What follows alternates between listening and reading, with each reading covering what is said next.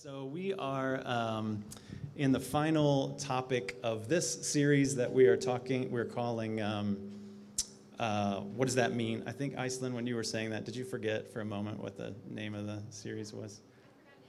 Yeah, I feel like every time I'm like, what are we talking about again? What does that mean? That's right. That's the name of this series. I noticed the look on your face. I was feeling it there. So we've been looking at different words that show up in Scripture, kind of different places in Scripture, and oftentimes are thrown around in the church that don't necessarily carry a lot of meaning for us in normal life. They're not words that we would normally use in conversations or whatever. And we've been having some fun, just kind of wrestling through and talking through and learning about some different words. So the word for today, I'm not going to tell you what it is right now because it's suspense, you know. It's actually one of my favorite concepts in Scripture. I have come, and I'll kind of tell a little story about this in a little bit, but come to really appreciate the topic for today as something that I think God really wants us to figure out, that it is really one of the things that I think if we don't figure it out, we don't really have the hope of being the kind of church that Jesus dreamed of and envisioned and put into motion during his life, that it's that critical of a thing, that we've got to figure this out. The cool thing today, and the pressure's off on you guys, we actually nailed this one. Like, you guys are great at this. So, you can just sit back and relax and be like, we already know how to do this. But you may not have realized you were doing it, and you may not have realized how important it is. So we're going to spend some time today looking at a couple of passages of Scripture from the book of Acts. So the book of Acts, and Wendy talked a bit about this a couple of weeks ago in her message on discipleship. But the book of Acts follows the stories that we have in Scripture from Matthew, Mark, Luke, and John of Jesus' life. So Matthew, Mark, Luke, and John write an account, each of them, of what happened through the course of Jesus' life. Mostly they focused on what happened in his ministry from the time he was about 30 till 33 or 34 years old. So Matthew, Mark, Luke, and John give us the story of Jesus. And then Luke writes an add-on book or letter that's referred to as Acts. When you're looking in the Bible, you'll see the term or the title Acts. And Acts is essentially a history lesson of what happened immediately following Jesus ascending. So when you're looking in Acts chapter 1, we see Jesus leave the earth, ascend into heaven, and the rest of the book of Acts is what did his people do? So all of a sudden, Jesus is no longer here. And Wendy talked about this transition from Jesus' followers having Jesus with them, literally with them, walking with them, teaching them. And then there's all us today and all of these people in the early church, Jesus' followers who didn't have Jesus with them. And you could imagine like, okay, I know how to do this with Jesus here, and then he's gone. You're like, okay, now what are we supposed to do? Like, how does this work? And so there's this transition that happens, and Wendy talked a lot about this.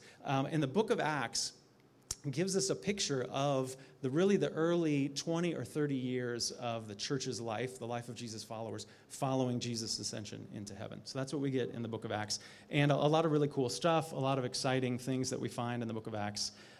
What we notice, if you're looking in Acts chapter 1, so just as Jesus is leaving the earth, the gospel stories of Jesus' life in the book of Acts tell us that around the time that Jesus left, he had about 120 really close followers, really dedicated followers. So when he ended his ministry, after his resurrection, ascended into heaven, he had about 120 really close followers. And then something extraordinary happens. Just like Jesus said it would, the Holy Spirit shows up, God's Spirit shows up on the scene, enters into his people, and there's this extraordinary day that's often referred to as the beginning of the church that happens. And on that day, these friends of Jesus, these close followers of Jesus who had spent significant amount of time with Jesus, learning from him, they walk out into a crowd of thousands of people, and they essentially tell the story of what Jesus accomplished in his life, in his death, and in his resurrection. And this huge crowd of people that they're speaking to, 3,000 people responded to that. They were cut to the heart, and they responded, what on earth do we do? Now that we understand what Jesus accomplished, what do we do? How do we become followers of Jesus? And that's the story that we kind of get as we're reading through Acts chapter 1 and Acts chapter 2. So referred to as kind of this first beginning thing that happened for the church, the formation of this new family that jumped from 100 or so followers to over 3,000 in this moment. So super exciting times. And at the very end of Acts chapter 2, and this is what we're going to be looking at today, just after this 3,000 folks joined in, Luke gives us a picture of what they were doing. So it's a good question. So if you were there in that moment and Jesus left and all of a sudden there's thousands of followers of Jesus, what do? How do we spend our time? And so Luke gives us a picture of how these early disciples, this good news, Jesus faith community, the new family of God, how they lived and functioned as the church. So the passage that we're going to look at today is, it's a little bit long. It's a couple of different sections from Acts chapter 2. And so what I did is I actually made Lectio Divina sheets for you guys. So if somebody would help me, a couple people would help me hand these out.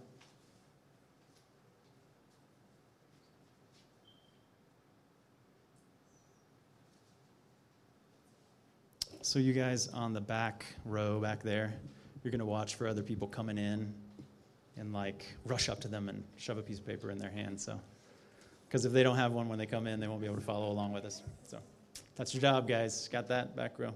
Okay. So here's the challenge for you. Don't read the first half of that page. So the passage of Scripture that we're looking at from Acts chapter 2 and chapter 4 is at the bottom of the page. So if you need to fold that in half so you're not so distracted, the top part of that are the instructions for doing Lectio Divina, or what's called a sacred reading. It's a very old sort of way of processing through and inviting God into an experience of Scripture. And so I would encourage you to take that sheet home with you, and sometime today or sometime this week, you can do it on your own, you can do it with some friends, with a group, whatever, but follow through the sort of process for the Lectio Divina. But today, I just wanted you to have it in your hands so that you can see the Scripture that we're referencing, and if you want to underline things or take notes or whatever, you can do that on that bottom section. So how's everybody doing with not reading the Lectio Divina stuff? This was a risk. This is really a gift from me. So if you're like really bored, then you can be like, I'm going to read through this Lectio Divina stuff. All right. So the passages, there's two sections of Scripture that we're going to be looking at down there at the bottom of your page. A section from Acts chapter 2 and a section from Acts chapter 4. So you can follow along as I read down through this stuff. So keep in mind, this is right after these 3,000 folks had become believers, and suddenly the number of Jesus followers went from 100 or so to over 3,000. So that's the moment that we're entering in, and Luke gives us a picture of what happens immediately following and in the months and years after this. So this is what Luke writes here. They devoted themselves to the apostles' teaching and to fellowship, to the breaking of bread and to prayer. So a great summary of kind of what they devoted themselves to. Everyone was filled with awe at the many wonders and signs performed by the apostles. All the believers were together and had everything in common. They sold property and possessions to give to anyone who had need. Every day, they continued to meet together in the temple courts. So just a side note for you real quick. Everyday Church, we started gathering almost 8 years ago. This fall will be about 8 years. And we were just a group of people meeting in an apartment. We didn't have a name. We knew we were following God's leading. We read this passage of Scripture, and somebody was like, every day. They were getting together doing this church thing every day. Well, what if we called our church every day? So just so you know, this is the origin of the Everyday Church's name. So kind of a cool story. So we're going back to our roots a little bit here. All right, so every day they continued to meet together in the temple courts. They broke bread together in their homes and ate together with glad and sincere hearts, praising God and enjoying the favor of all the people. And the Lord added to their number daily those who were being saved. So then jump forward to Acts chapter 4, which would have been within a year or two time, another summary of kind of the way this group of people was functioning shortly, not too long after the first section was written. So all the believers were one in heart and mind. No one claimed that any of their possessions was their own, but they shared everything they had. With great power, the apostles continued to testify to the resurrection of the Lord Jesus. And God's grace was so powerfully at work in them all, that there were no needy persons among them. Pretty cool stuff. So there's a whole lot of things that we could dive into and process through in this section. A lot of different ideas and concepts and things that we see happening in and among these early believers. Too much for us to cover today, but there's a particular word in there that we're going to zoom in on and wrestle with as we work through. And actually, a word that summarizes a lot of the different elements in these couple of readings and what we continue to see as we're processing through the book of Acts. So Luke summarizes things for us pretty nicely in Acts chapter 2. So that first sentence is verse 42 of Acts chapter 2. Summarizes things for us pretty effectively. They devoted themselves to a few specific things. And that devoted word is a pretty strong, heavy word. This isn't like a casual thing. This is like legit investing and devoting themselves, giving themselves over to these things. So the things that he mentions, the first is to the apostles' teaching. So he's talking there about the teaching of the folks who were with Jesus and spent all the time with Jesus through his ministry, that three and a half years before he left the earth, the followers that were with him the most, his apostles, and the group of people that were with him. They were the ones who experienced Jesus, that walked with him. He taught them everything. He shared with them what it looked like to live this sort of Jesus way. And so he's referring to their teaching. It's really important and easy for us to forget that at this time and really throughout the entire book of Acts, there was no Bible. So what we hold on to or pull up on our app or whatever that has Bible, especially the New Testament, the Christian scriptures, so the accounts of Jesus' life, the book of Acts, the letters, all of the things that we find and read and study to figure out what it looks like to follow Jesus. They didn't have any of that stuff. So they're trying to figure out, like, okay, what does it mean to follow Jesus? But they don't have, like, a resource to go to. So the only thing that they have are the stories that they get from the people who were with Jesus. And they got to spend time with these folks, the original 120 that spent a lot of time, and the 12 apostles. They spent a lot of time with Jesus. So they went to them and were like, teach us. Let us know what it looks like to follow Jesus. So they dedicated themselves to the teaching of these people who spent so much time with Jesus' close friends. So another thing that they mentioned that they devoted themselves to was the breaking of bread. That phrase, maybe you've used, like, let's break bread together. Some people will say that term. Not super common. But that phrase, the breaking of bread, is referring to, or it's used to refer to two different things in New Testament scripture, Christian scripture. So the first is just really simply having meals together. So if we break bread, that just means we're having meals. So they devoted themselves to breaking bread. That's eating meals together. The other thing that developed over time was that this was used to refer to the Lord's Supper or communion or Eucharist, this meal, or the bread and the juice, the bread and the wine that Jesus asked us to use to remember his sacrifice. And so churches all over the place, even to this day, will still do the Lord's Supper, communion, this breaking the bread thing to commemorate, reenact, and remember this thing that Jesus asked us to do. So they devoted themselves to eating together and also to remembering Jesus through the breaking of bread, the bread and the juice. He also mentions there that they devoted themselves to prayer.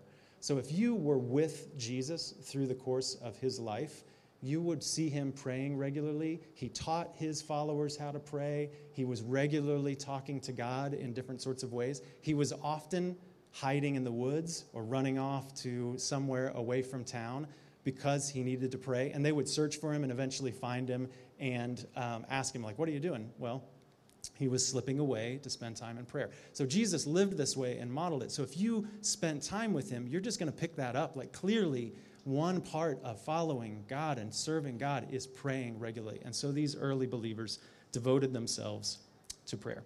So the other item in that list of four in verse 42 that Luke references is this word fellowship.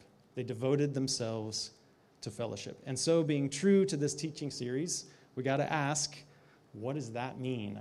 What is fellowship? Probably not a word you use, maybe a little bit, but really the depth of this word is not something that it's not a word that's very common in our normal conversations. So they were devoted to, this wasn't just like casually bumping into each other. They were devoted to fellowship, to doing whatever this word means. And so we need to spend some time wrestling with it, understanding what it's about, and getting an idea of why they devoted themselves to this fellowship thing. So a little flashback. A long, long time ago, on my 12th birthday, which would have been over 30 years at this point. So it was a while ago.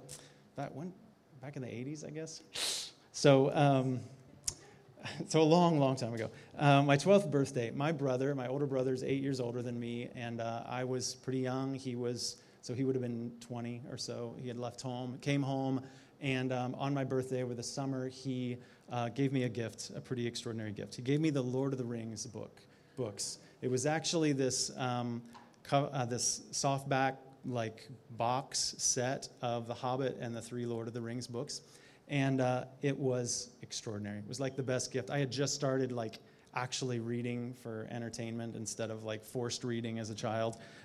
So this was my first experience really at reading things that captured imagination and transported me to this sort of beauty and adventure of this other world, all the fantastic creatures and the locations and the things that happen through the course of the story. And so I have been a big fan of the Lord of the Rings series for a really long time.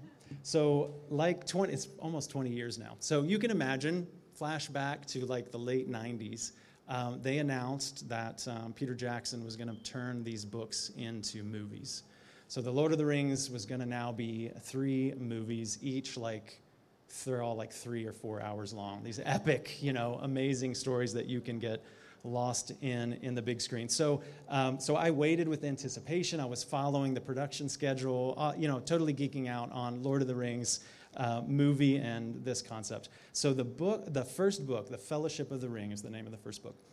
That movie was released Christmas of 2001. And it is on the top list of Christmas gifts, best Christmas gifts ever for me.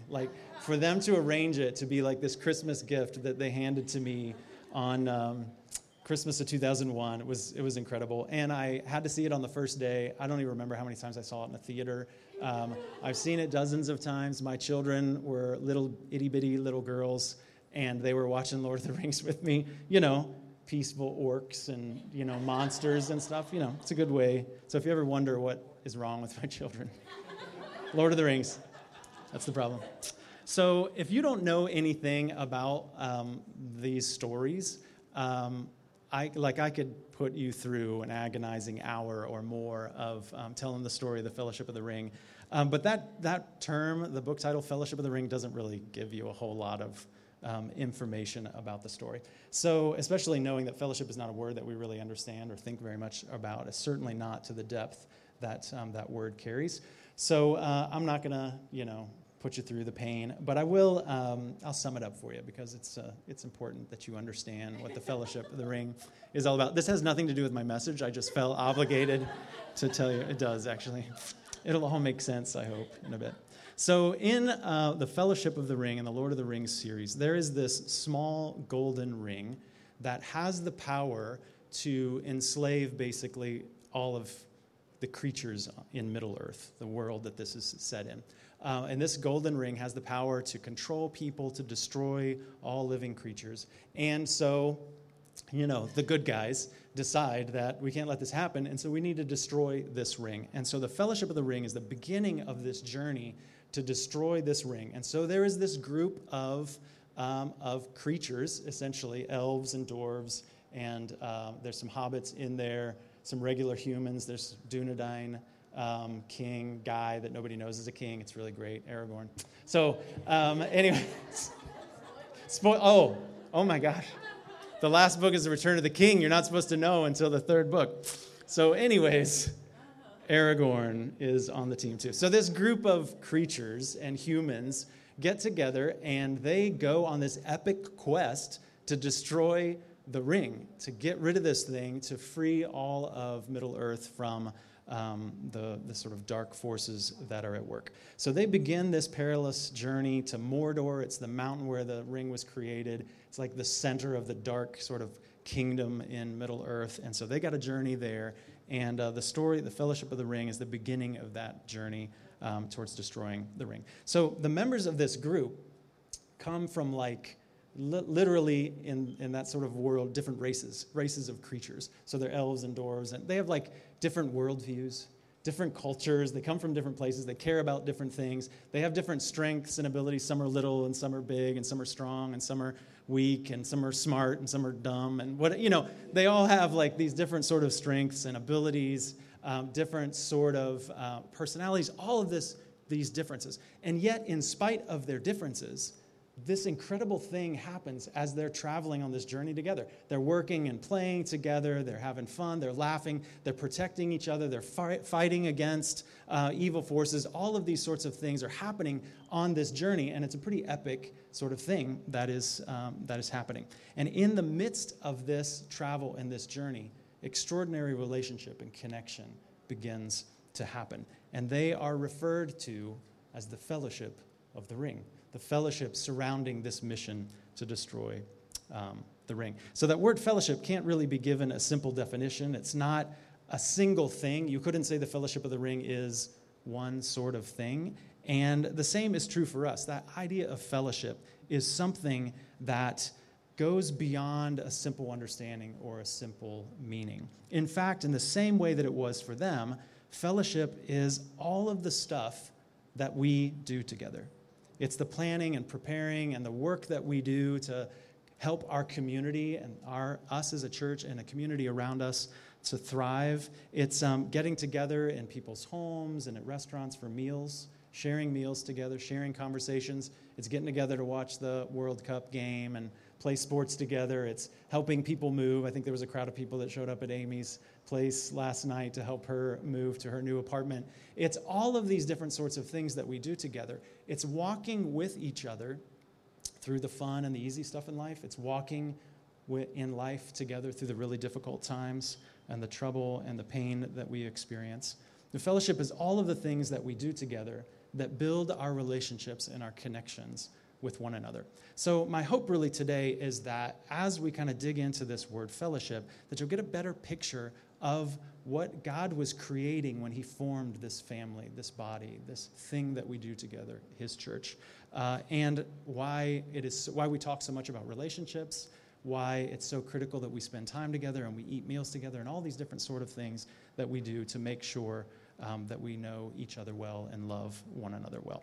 So let's zoom in on that word fellowship for a few minutes here. So one of the challenges for us in reading Scripture, so if you're reading through Scripture, something to keep in mind, it was written, and the language that Jesus and his followers spoke was not English or Spanish or any of the languages that are represented in this room. And Scripture was not originally written a couple thousand years ago in any language that we use today.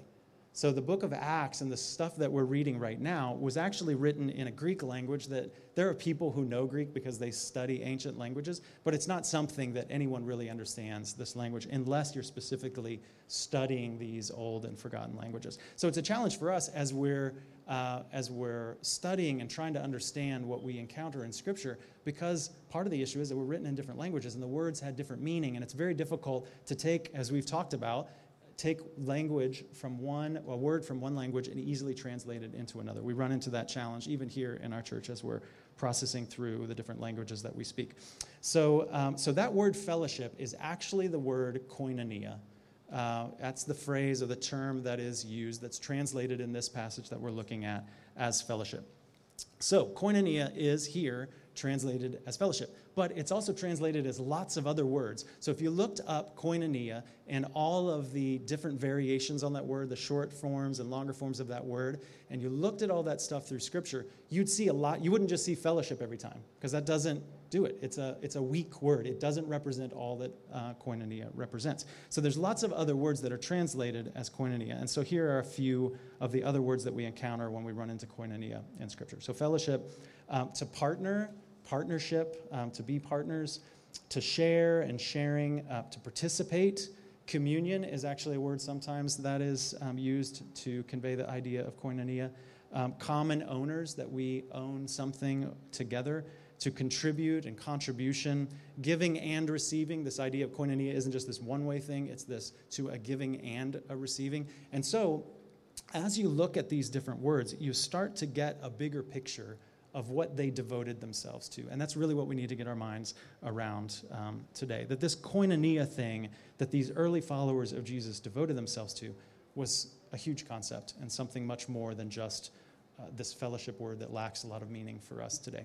So my best attempt at summing up the word koinonia for you, so if I were just to say, what's the maybe easiest, simplest way to understand this, would be that koinonia is sharing life. And we'll see that. We're going to read back through Acts chapter 2 and 4 again. This idea simply of sharing life. It wasn't just an exchange. It wasn't just bumping into each other. It was really this, they devoted themselves to sharing their lives with one another. So koinonia fellowship, it's all the stuff that we do in this journey of life together, all the ways that we share our lives. And you'll realize as you, and you've probably experienced this in your own faith, there's a lot of things as Christians that we can do on our own. We can pray on our own. We can study Scripture on our own. We can worship on our own. There's lots of things that can be this sort of solo, isolated experience. Koinonia, can't do it alone. You can't share your lives with others by yourself. It just doesn't work that way. In its very meaning, it is together, community, connecting, sharing. It requires a level of relationship and connectedness between us that it doesn't just happen, especially in our society. So let's take a look again at Acts chapter 2 and just read down through the same passage. You can pull your paper out again. And let's just read down through this again, thinking about what you now know of this idea of koinonia, of what that word fellowship really means. So they devoted themselves to the apostles' teaching, to remembering Jesus, to the fellowship, to koinonia, to sharing their lives. They devoted themselves to sharing their lives, to the breaking of bread and to prayer. Everyone was filled with awe at the many wonders and signs performed by the apostles. All the believers were together. They had everything in common. They sold property and possessions to give to anyone who had need. Every day, they continued to meet together. They broke bread in their homes. They ate together with glad and sincere hearts, praising God and enjoying the favor of all of the people. And the Lord added to their number daily those who were being saved. All the believers were one in heart and in mind. No one claimed that any of their possessions was their own, but they shared everything they had. With great power, the apostles continued to testify to the resurrection of Jesus, and God's grace was so powerfully at work in them all that there were no needy persons among them. Start to capture the picture of what Luke is trying to paint there. The level of relationships. They were sharing their lives. They were together. They weren't separated. They were spending and investing their time together in relationship. And if you look through the rest of the book of Acts, you will be very hard-pressed to find Christians alone.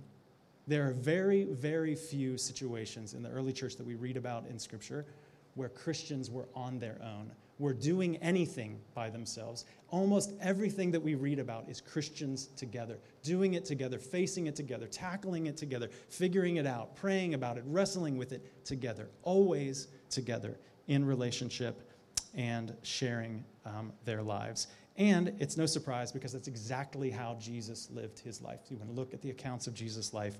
He was constantly with people together, sharing the journey and the experience together. So I want to just glance quickly at a couple of different passages through New Testament Scripture and that just give different perspectives or different angles on this idea of koinonia. I think they feed into the same concept of sharing life. So the first one that we'll take a look at is John chapter 17. So in John chapter 17, this is John, a very close friend of Jesus, sharing an account of Jesus' life. And he shares a prayer that Jesus prays to really just a few hours before Jesus is arrested and convicted and crucified.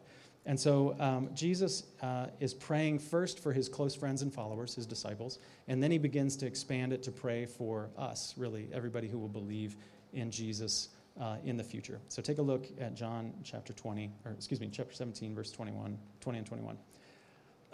Jesus said, "My prayer is not for them alone," so not for just my friends and disciples that are with me. "I pray also for those who will believe in me through their message, that all of them may be one, Father, just as you are in me and I am in you. That all of them may be one, Father, just as you are in me and I am in you." Now, Jesus is tapping into an incredible mystery here. So in Scripture, God reveals himself as one God, but three distinct parts: God the Father, the Son, and the Holy Spirit. 3 individual distinct beings forming one God in community. That's mysterious. That doesn't make a whole lot of sense. It doesn't fit into our mind to understand they're one being, but they're 3, and they have different names, and they talk to each other. That's a little mysterious, is a nice way to put that. But that is the way that God presents himself. That's the way he reveals himself to us through Scripture and the stories that we read. So Jesus, in this prayer, is saying, I pray the same thing for them.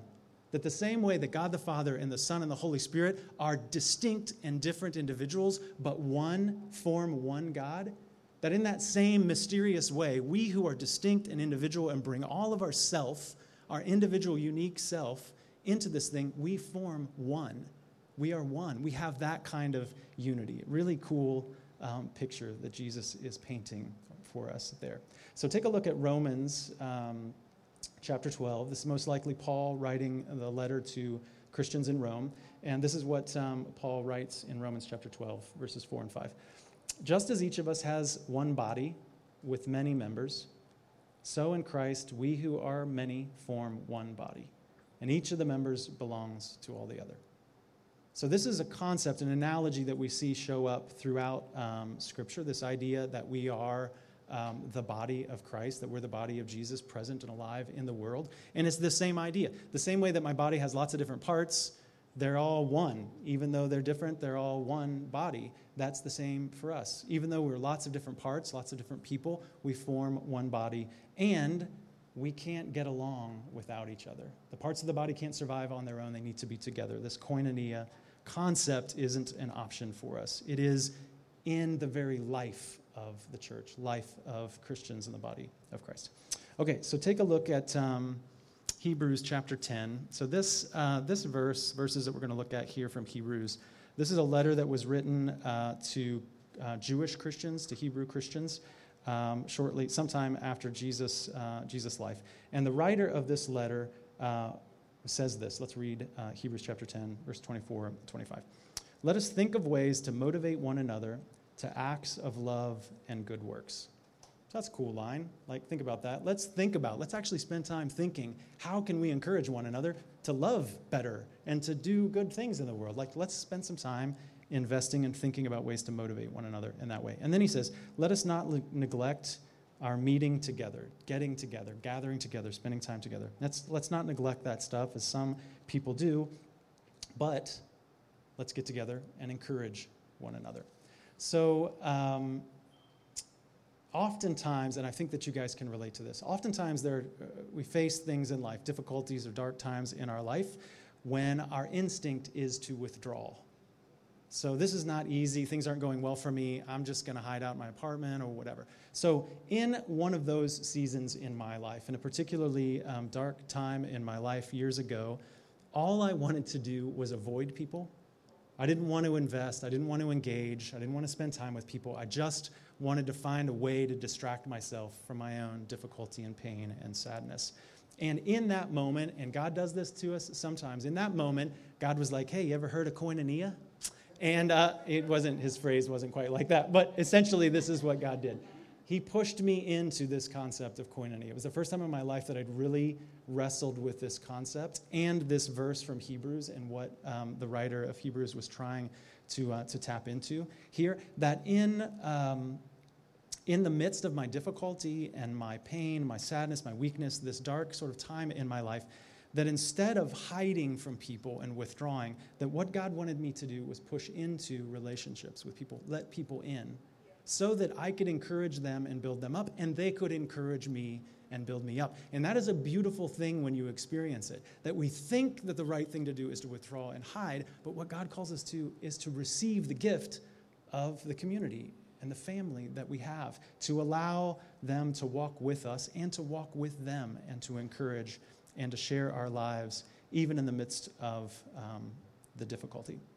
So let us not neglect being together, as we are all prone to do, but instead gather together to encourage one another, to share our lives, to be truly present with one another.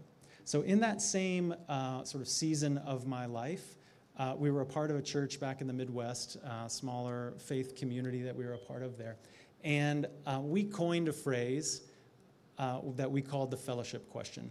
And it was kind of goofy and fun and whatever, but it kind of stuck. This was like, 15 or 20 years ago. And every once in a while, I'll run into somebody that I knew that was a part of that church, and they'll be like, somehow the fellowship question will come up, and we'll kind of laugh about it because it's kind of funny. So anyways, we coined this phrase. And this was in the midst of my own trying to figure out this whole koinonia thing. That most of us are accustomed to asking ourselves, do we feel like it? Do I feel like it? Do I need what's going on? Do I need to get together with other people? Do I have the energy? We sort of ask these kind of questions. That's what we do normally in life with anything. And what we decided to do instead with this fellowship question was to give ourselves a safety check. To say, okay, my tendency is to withdraw. Do I need it? Do I want to go? Do I really want to hang out with people? But instead, we'd ask the fellowship question. And this is how it went. Is there somebody there who needs me to be there? So, is there somebody at that thing, whatever that thing is, that needs me to be there? And we would ask ourselves that question in a gracious sort of way, not in a guilting sort of like, because there's always somebody who needs you to be there. And if that's your motivation, then you're never going to sit still and you're going to, run dry. But we would ask ourselves this question to just to help give a different sort of perspective. I may not want or need to gather together on a Sunday morning. I may not feel up to a meal or an event or a class or a workshop or emotionally healthy relationships or all the different things that we do, picnic next week or whatever it is. I may not feel up to that, but is there somebody there who needs us to show up, that needs me to be present? Maybe they need somebody to cry with or somebody to give them a hug or to laugh with them. Maybe they need somebody to meet a friend, that they finally had a chance to connect with their faith family or a family member, or maybe they just need encouragement to be lifted up and somebody to carry the burdens of the difficulty of their life. Is there someone there who needs me to be there? So here in this vein, take a look at what Paul writes in Philippians chapter 2. This is verse 3 and 4. Paul writes, "Do nothing out of selfish ambition or vain conceit, but in humility consider others better than yourselves. Each of you should look not only to your own interests, but also to the interests of others." That is one of those not so comfortable passages of Scripture. You're like, oh, what? No, I'm supposed to look to my own interests first. I'm supposed to care about myself first and foremost, and other people's needs or wants or what's going on in other people's life is secondary. But that's not really how it works with koinonia. This koinonia idea is actually that true fellowship, true koinonia says that the needs of other people are as important as my own needs. So a quick disclaimer to the fellowship question. I want you to hear this because this is important. There are lots of emotionally healthy questions we need to ask ourselves before we engage or commit or get involved in things. This is not the only question that you ask. If this is the only question, then you actually become an unhealthy person who is only living based on the needs of other people and not reflecting and looking at what God needs to do inside of you. And in my case, always helping, but not easily receiving help from other people. So this is not the only question that we ask, but there is something powerful that happens when we begin to open our mind to this koinonia concept. And I think this lighthearted sort of fellowship question helps us do that. So by asking the fellowship question, will there be somebody there that needs me to be there? We begin to open the door for the Holy Spirit to respond to that question and to lead us in the decisions that we make and the way that we function in our life. We begin to sense what Jesus intended for the world, that other people's needs are as important as my own, that the concerns in other people's lives are important. And if you're Paul, you would say, sometimes even more important than our needs and our desires and our interests in life. So, funny thought that hit me as I was sort of wrestling with this koinonia idea.